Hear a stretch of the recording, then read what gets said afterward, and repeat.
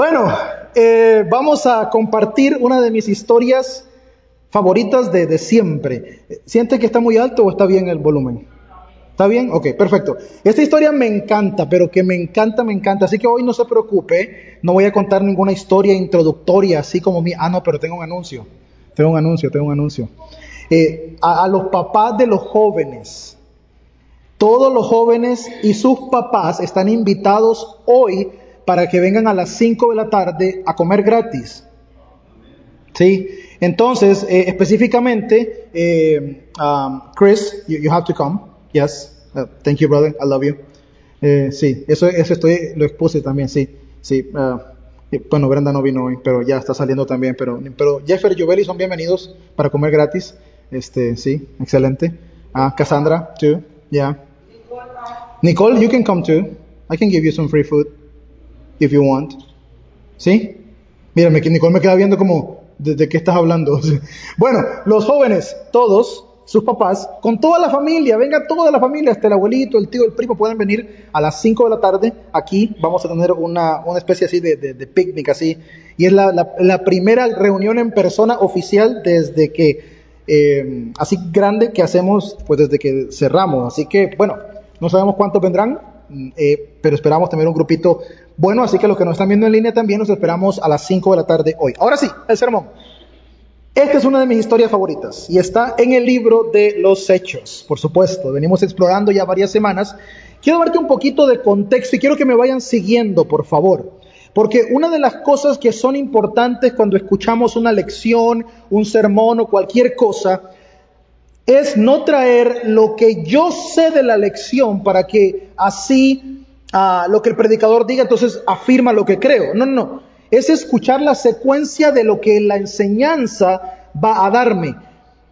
Por eso quiero que me vaya siguiendo para explicar bien con detalle lo que voy a ir mencionando de esta historia, que vuelvo a repetirte, es una de mis historias favoritas. Entonces, el libro de los Hechos es uno de los libros más importantes de todo el Nuevo Testamento. No porque sea un libro de contenido histórico que me va diciendo a mí las prácticas de la iglesia primitiva, no, sino porque es un libro que se escribe durante un periodo de transición. El libro de los Hechos no es un libro de instrucciones, no es un manual para decir qué se puede hacer y qué no se puede hacer. Y hay que estudiar el libro en su totalidad, sobre todo acompañado del Evangelio de Lucas, porque es el que lo precede. De hecho, algunos creen que en algún momento circulaban juntos, un solo volumen. Pero nos cuentan un proceso de transición. Ya voy a explicar más a qué me refiero con esto. Hoy quiero destacar con esta historia 3 puntos. Y voy a hacer una lectura que va a ser quizá un poquito larga, pero es importante. Ahora, quiero que me preste atención. Si usted no trajo su Biblia y va a leer conmigo de las pantallas, quiero invitarlo a que siga la secuencia de la lectura y va imaginándose cosas. Va imaginándose lo que está leyendo, pues, o sea, transportes el escenario, porque haremos una lectura corrida. Y quiero que usted vea esta lectura como un todo, para que observe cómo las piezas van encajando de una forma bien particular. Y si no conoce la historia, pues hoy le vamos a enseñar una nueva historia que está en la Biblia, en el libro de los Hechos. En las pantallas usted podrá ver aquí la lectura, aquí y allá, bueno, atrás no porque no se va a dar la vuelta para leer, pero yo la veo aquí enfrente, usted puede ver este de acá. Vamos a leer del capítulo 4 del libro de los Hechos, verso 32 en adelante, y yo estoy leyendo de la Nueva Traducción Viviente. El texto dice así, sígueme por favor que no voy a parar, lo voy a hacer corrido. Todos los creyentes estaban unidos de corazón y en espíritu. Consideraban que sus posesiones no eran propias, así que compartían todo lo que tenían. Los apóstoles daban testimonio con poder de la resurrección del Señor Jesús y la gran bendición de Dios estaba sobre todos ellos. No había necesitados entre ellos porque los que tenían terrenos o casas los vendían y llevaban el dinero a los apóstoles para que ellos lo dieran a los que pasaban necesidad. Por ejemplo, había un tal José, a quien los apóstoles le pusieron el sobrenombre Bernabé, que quiere decir hijo de ánimo. Él pertenecía a la tribu de Leví y era oriundo de la isla de Chipre. Vendió un campo que tenía y llevó el dinero a los apóstoles. Había cierto hombre llamado Ananías, quien junto con su esposa Zafira vendió una propiedad y llevó solo una parte del dinero a los apóstoles, pero afirmó que era la suma total de la venta. Con el consentimiento de su esposa, se quedó con el resto. Entonces Pedro le dijo: Ananías, ¿por qué has permitido que Satanás llenara tu corazón? Le mentiste al Espíritu Santo y te quedaste con una parte del dinero. La decisión de vender o no la propiedad fue tuya. Y después de venderla, el dinero también era tuyo para regalarlo o no. ¿Cómo pudiste hacer algo así? No nos mentiste a nosotros, sino a Dios. En cuanto Ananías oyó estas palabras, cayó al suelo y murió. Todos los que se enteraron de lo sucedido quedaron aterrados. Después, unos muchachos se levantaron, lo envolvieron en una sábana, lo sacaron y lo enterraron. Como 3 horas más tarde entró su esposa sin saber lo que había pasado. Pedro le preguntó: ¿fue este todo el dinero que tú y tu esposo recibieron por la venta de su terreno? Sí, contestó ella. Ese fue el precio. Y Pedro le dijo: ¿cómo pudieron ustedes dos siquiera pensar en conspirar para poner a prueba al Espíritu del Señor de esta manera? Los jóvenes que enterraron a tu esposo están justo afuera de la puerta. Ellos también te sacarán cargando a ti. Al instante ella cayó al suelo y murió. Cuando los jóvenes entraron y vieron que estaba muerta, la sacaron y la enterraron al lado de su esposo. Gran temor se apoderó de toda la iglesia y de todos los que oyeron lo que había sucedido. Bueno, usted dirá, ¿cómo que es una de sus historias favoritas? Es una historia rara, es una historia rara. Yo diría rarísima. Pero ya voy a llegar ahí. Vamos a ir primero con el bloque inicial de la lectura.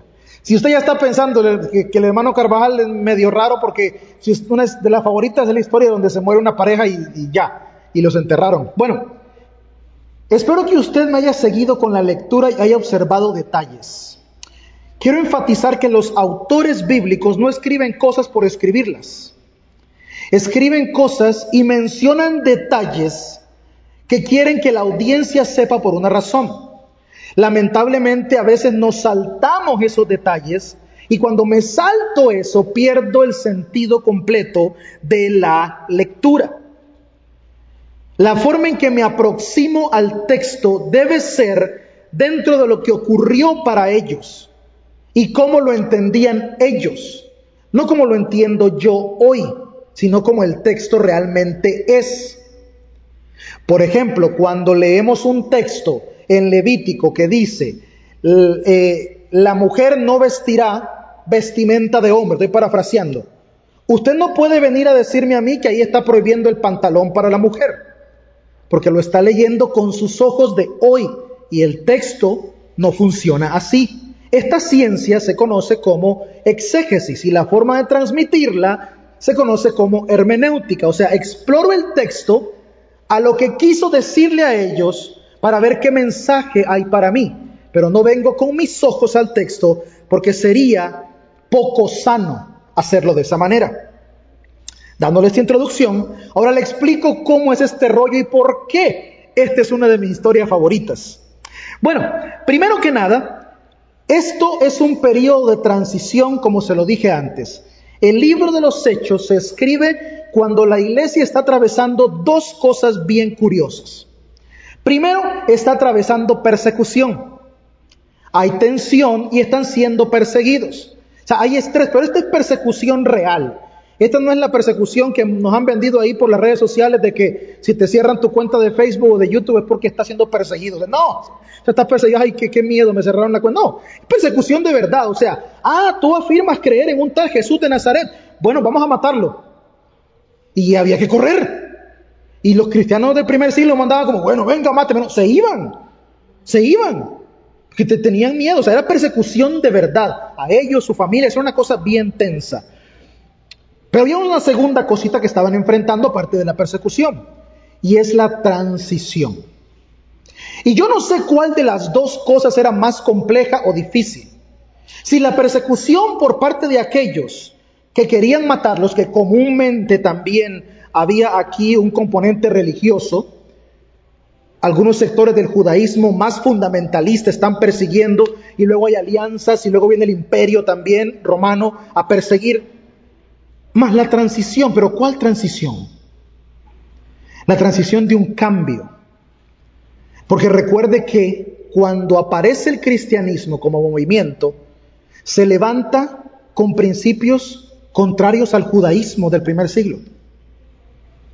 Y empieza a confrontar y a decir, no, así no se lee la Escritura. Se lee como Jesús nos mostró. Porque Jesús les dio una forma distinta de leer lo que ya tenían. Estaban leyendo la Biblia, pero no la entendían.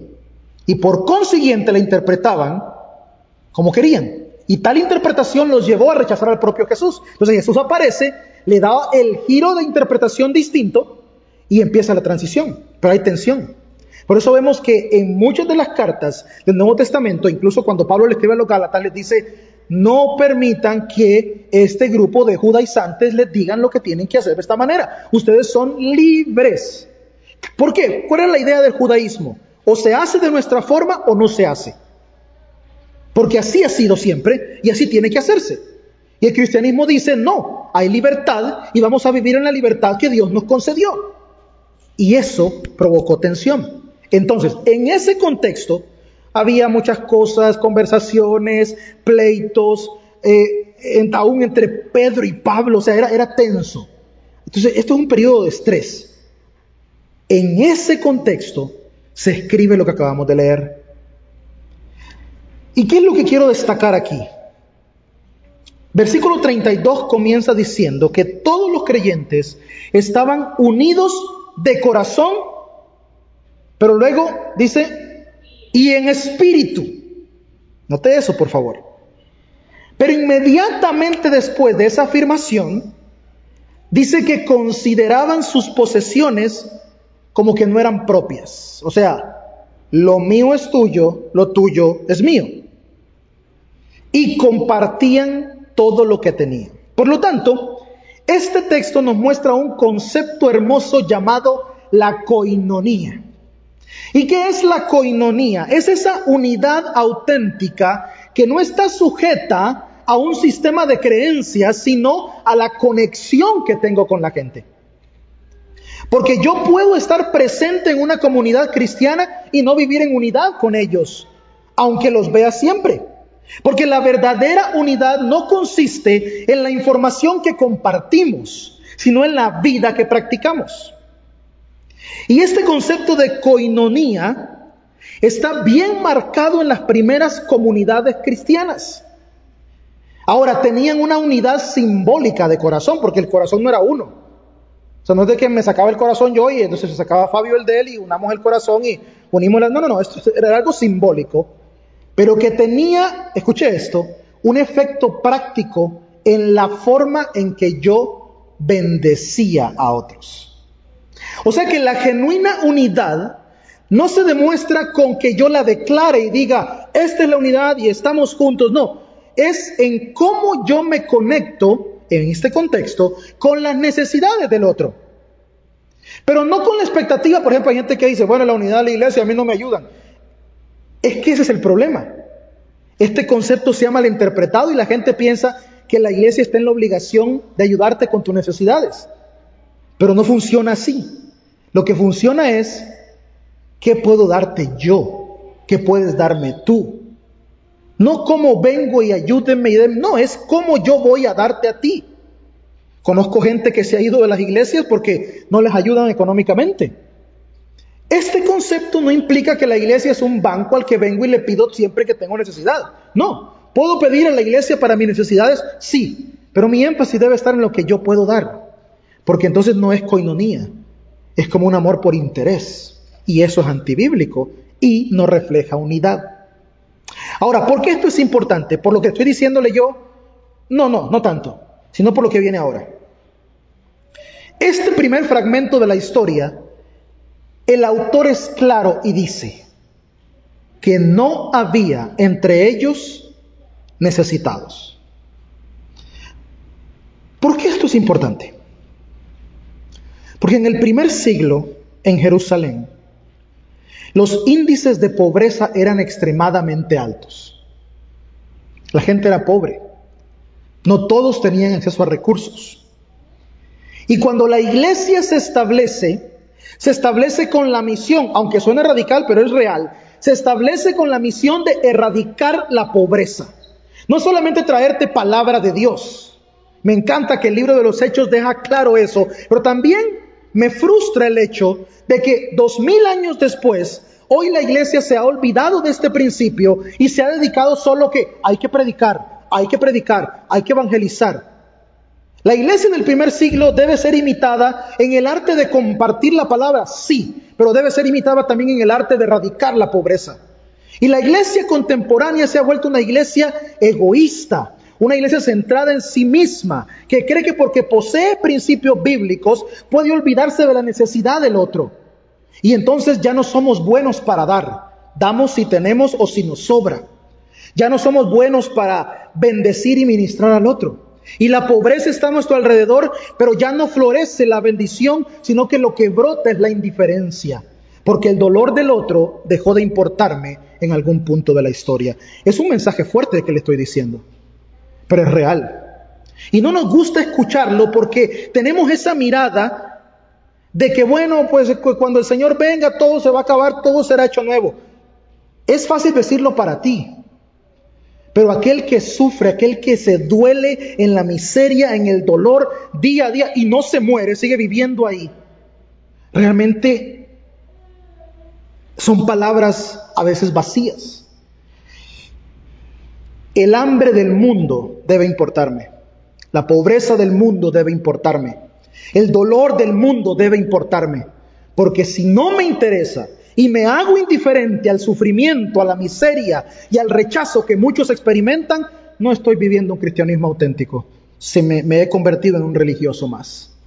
Y eso es lo que el Señor abominaba. Aquel que se jactaba de poseer, pero que era indiferente al que tenía al frente. Por eso la misión no es que, bueno, voy a ofrendar y que de los fondos se saque para bendecir a otros. No, es qué haces tú en el día a día.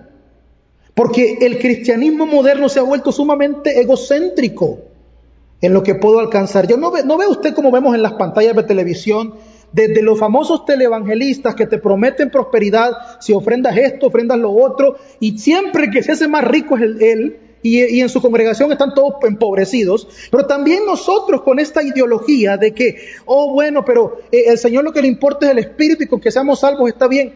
No, ese no es el cristianismo bíblico. Y este texto lo demuestra. No había necesitados entre ellos. Es una nueva comunidad. ¿Sabe por qué? Porque entre los judíos sí había necesitados. Todo el tiempo.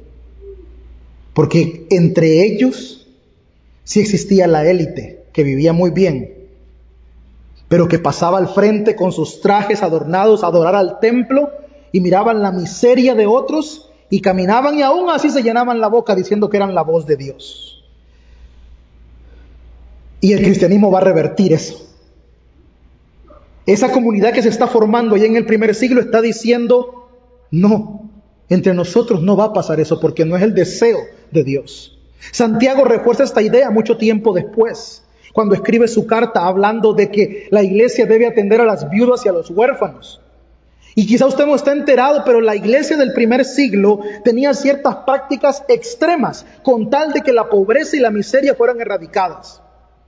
Cuando muchas prostitutas que estaban asociadas a la alabanza y a la liturgia de divinidades que existían o que ellos creían que existían en aquel tiempo y se dedicaban a prostituirse como un acto religioso. Entonces las orgías y los encuentros sexuales con personas dentro de sus templos era normal porque era la forma de alabar a sus dioses.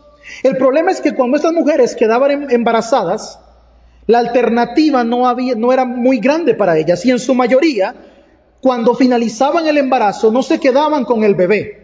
El imperio había creado ciertos sectores fuera de la ciudad, donde las mujeres podían ir después de haber dado a luz y colocar a sus bebés, aún recién nacidos, ahí. Y hay registros históricos entre algunas comunidades cristianas de que estos eran los huérfanos que la iglesia atendía. Y los cristianos iban y recogían a estos niños y los criaban como si fueran propios. Porque entendían que simplemente decir tus pecados te son perdonados no era suficiente y no era la fórmula completa.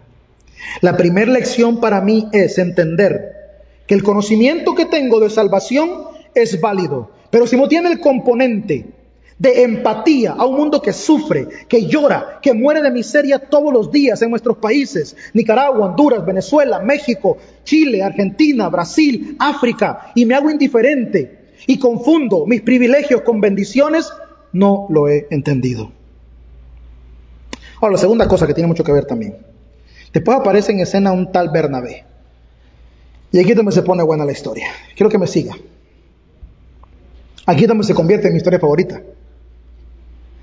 Sí, no porque se mueran los dos, ojo, no. O quizás sí, no sé. Se llamaba José.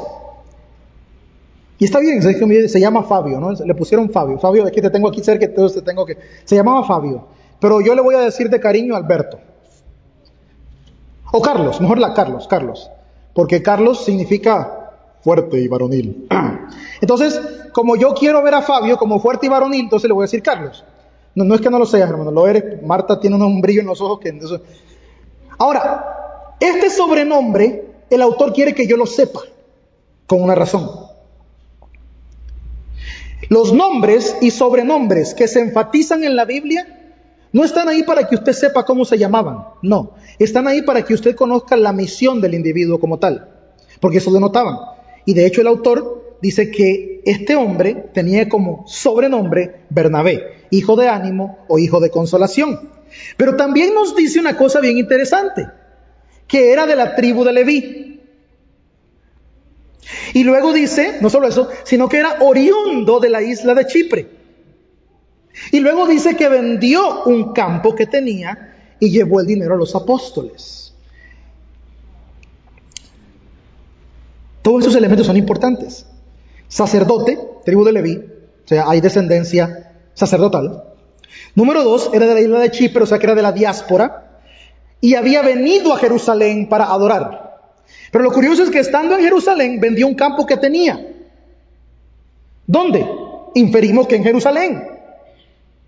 ¿Por qué un hombre con estas características tendría un campo en Jerusalén? Bueno, quizá tenía mucho que ver la idea de que Jerusalén era el centro clave de la adoración. Y por lo tanto, cualquier cosa que yo pudiera adquirir ahí, en algún momento de mi vida, sería santa y gloriosa. Pero él lo vende y le trae el dinero a los apóstoles. Sígame aquí.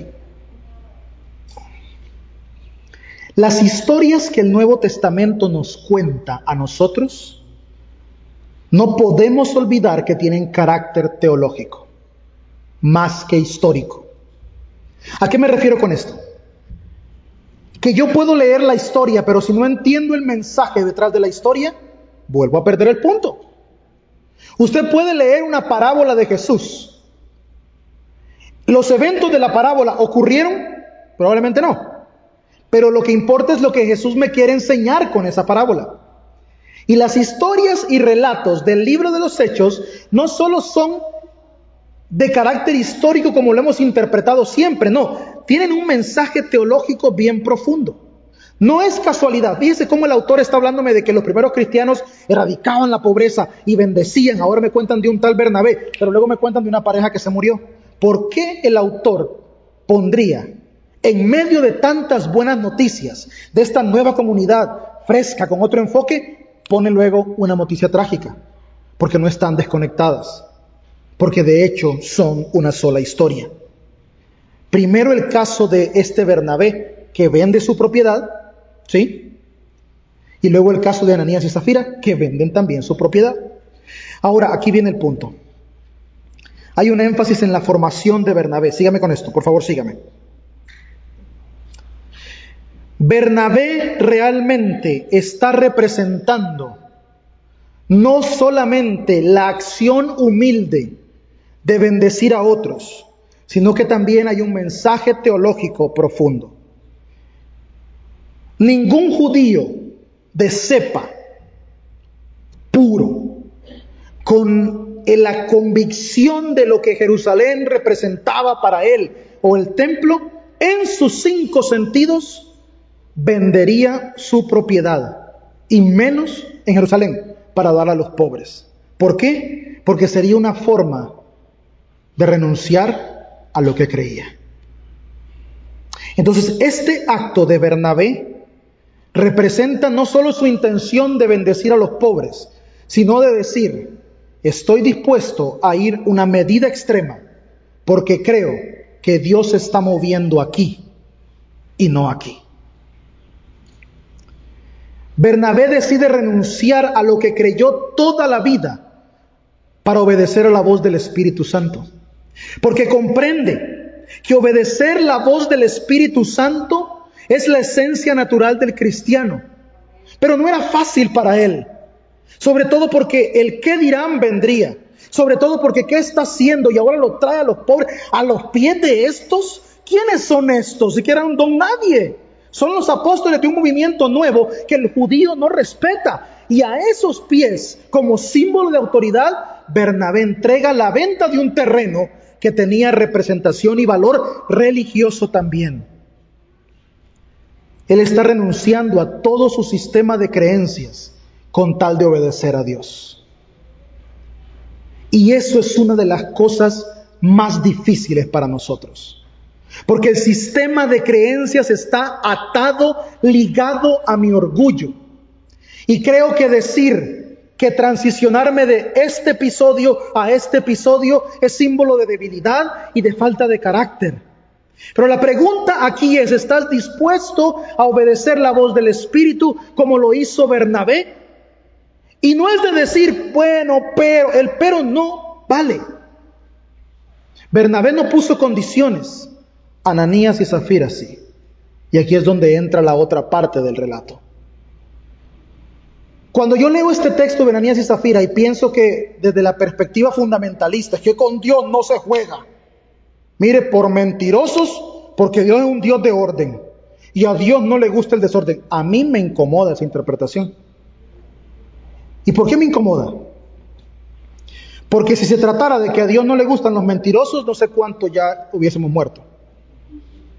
Si usted dice que mire, con Dios no se juega, porque Dios es un Dios ordenado. O sí, dice el cristiano que mintió en su declaración de impuestos, para ver si el gobierno le da más beneficios. Me voy a meter aquí, yo gano, hermano, tanto, pero voy a meter menos acá para que me dé el gobierno. Es lo mismo. Dice el cristiano que mintió en su caso de inmigración, para que se lo aprueben. Porque Dios es un Dios de orden, hermano. Pero aquí voy a decir esto porque, mire, si no, no me sale. ¿Ve cómo hay una inconsistencia? Entonces el texto no puede significar eso, porque si el texto significara que cada mentiroso cristiano se va a morir, estamos fritos. Yo voy de primero, estamos todos fritos. Aquí no es. El texto tiene que significar algo más. Tiene que significar algo más. No podemos restringir y decir que no, porque con Dios no se juega, cuando todos le hemos fallado a Dios en algún momento. Y no ha caído fuego del cielo y no me ha dado un infarto tampoco. Entonces tiene que significar algo más. Y está atado con lo que le pasa a Bernabé. Fíjese que este episodio no es nuevo, porque los lectores del primer siglo, al leer esta historia de Ananías y Zafira, se les venía otra historia a la cabeza. Acuérdese, la historia inicial era para ellos, y quien entendía el mensaje primero eran ellos, antes que yo. ¿Y qué historia cree que se les viene? Ustedes que son conocedores de la palabra. Bueno, la historia de Acán, en el libro de Josué. ¿Y por qué se les viene a la mente la historia de Acán? ¿Por qué? por culpa de Acán el pueblo perdió una batalla. ¿Por qué? Porque él, fíjese bien, el texto dice en Josué, que atesoró para sí algo del botín que tenía que haber pues sacado. Y por eso el pueblo perdió la batalla. Pero este término atesorar para sí es el mismo término que se usa para Ananías y Zafira. Recuerde, estamos viendo esto en una dimensión teológica. ¿Qué quiere decir esto? Que mientras Bernabé dice, sí, yo dejo todo por amor a esta voz que no conocía, la voz del Espíritu Santo, la que voy a obedecer. Voy a renunciar a mi sistema de creencias por amor a Dios, porque mi sistema de creencias no puede ser más grande que lo que siento por Dios. Pero Ananías y Zafira dicen, sí, renuncio, pero a medias. ¿Está siguiéndome? Sí, voy a aceptar esto nuevo que estoy viendo, pero voy a traer cosas de acá. Y cuando quieres traer cosas del viejo sistema de creencias a lo nuevo, terminas matando la comunidad entera. Por eso Jesús decía, no podemos poner vino nuevo, vino fresco en odres viejos. Y el problema es que a veces, fíjese que me encanta el texto, porque la palabra es atesorar para sí.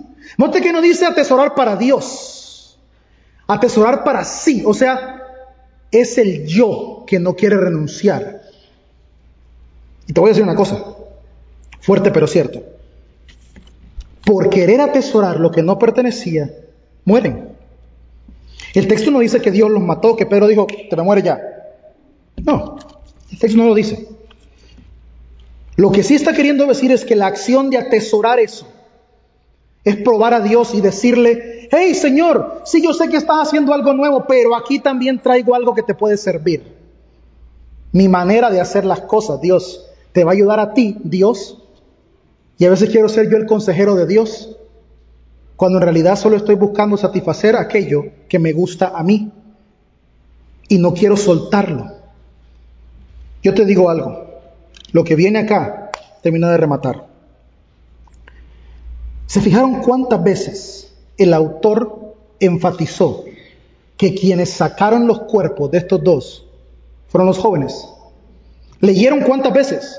Y los jóvenes, y los mismos jóvenes, y luego los jóvenes, y luego, porque esto está enlazado aquí, anteriormente se cumple una profecía en el capítulo 2 de Hechos, una profecía que venía desde Joel, donde decía, vuestros jóvenes, hijas e hijos profetizarán, tendrán sueños y visiones. Se está cumpliendo ahí en ese momento. Y luego Lucas enfatiza que eran los jóvenes. Aquí hay un mensaje teológico más que histórico, y es el mensaje de que era necesario entrar a una nueva etapa, una nueva generación que está abrazando la frescura de Dios. Y Ananías y Zafira no pudieron hacerlo, porque su deseo era mantener todavía algunas cosas viejas. Mira, Dios no va a obligar a nadie a cambiar, no va a obligar a nadie a pensar diferente, no va a obligar a nadie a ver la vida distinto. Pero eso tampoco quiere decir que Él va a dejar de hacer lo que tiene que hacer, porque Él es Dios. Y yo tengo solamente una opción: o me monto al barco de lo que Él está haciendo para transformar y cambiar la vida de otros, o me quedo reteniendo para mí lo que creo que me pertenece. No tengo que darte ejemplos ni decirte nada, porque este mensaje o te inspira o te confronta, o incluso te puede molestar. Pero no pienses que esto significa que Dios no quiere usarnos a todos. No. Pero hay que poner al lado nuestro ego a veces y preguntarle, Dios, ¿qué estás haciendo? Puede que no me guste lo que estás haciendo, pero tú eres Dios. Y yo decidí obedecerte más a ti que a mí mismo. La invitación que quiero hacerles hoy es la siguiente. Número 1, verdadera coinonía implica empatía a la necesidad del otro. Eso implica que el mundo a mi alrededor no puede vivir en miseria y yo decir qué bendecido soy, porque entonces me perdí del mensaje. Número 2, quiero animarte a que seas un Bernabé. Que aunque hay cosas que te van a incomodar, estés dispuesto a renunciar y entender que Dios actúa y se mueve siendo el mismo, pero su mover cambia de generación en generación. No cambia su naturaleza. Y yo debo montarme al barco de lo que hace, no retener para mí aquello, porque entonces deposito vino nuevo en odres viejos. Y número 3, hay nuevas generaciones que Dios va a usar. Hay nuevas generaciones que Dios va a levantar. Hay nuevas generaciones que Dios va a activar. Yo quiero que ustedes vean a su alrededor y se pregunten ustedes mismos, ¿dónde están sus hijos? ¿Qué hacen sus hijos en el mover de Dios? ¿Y qué iglesia le quieren heredar a sus hijos?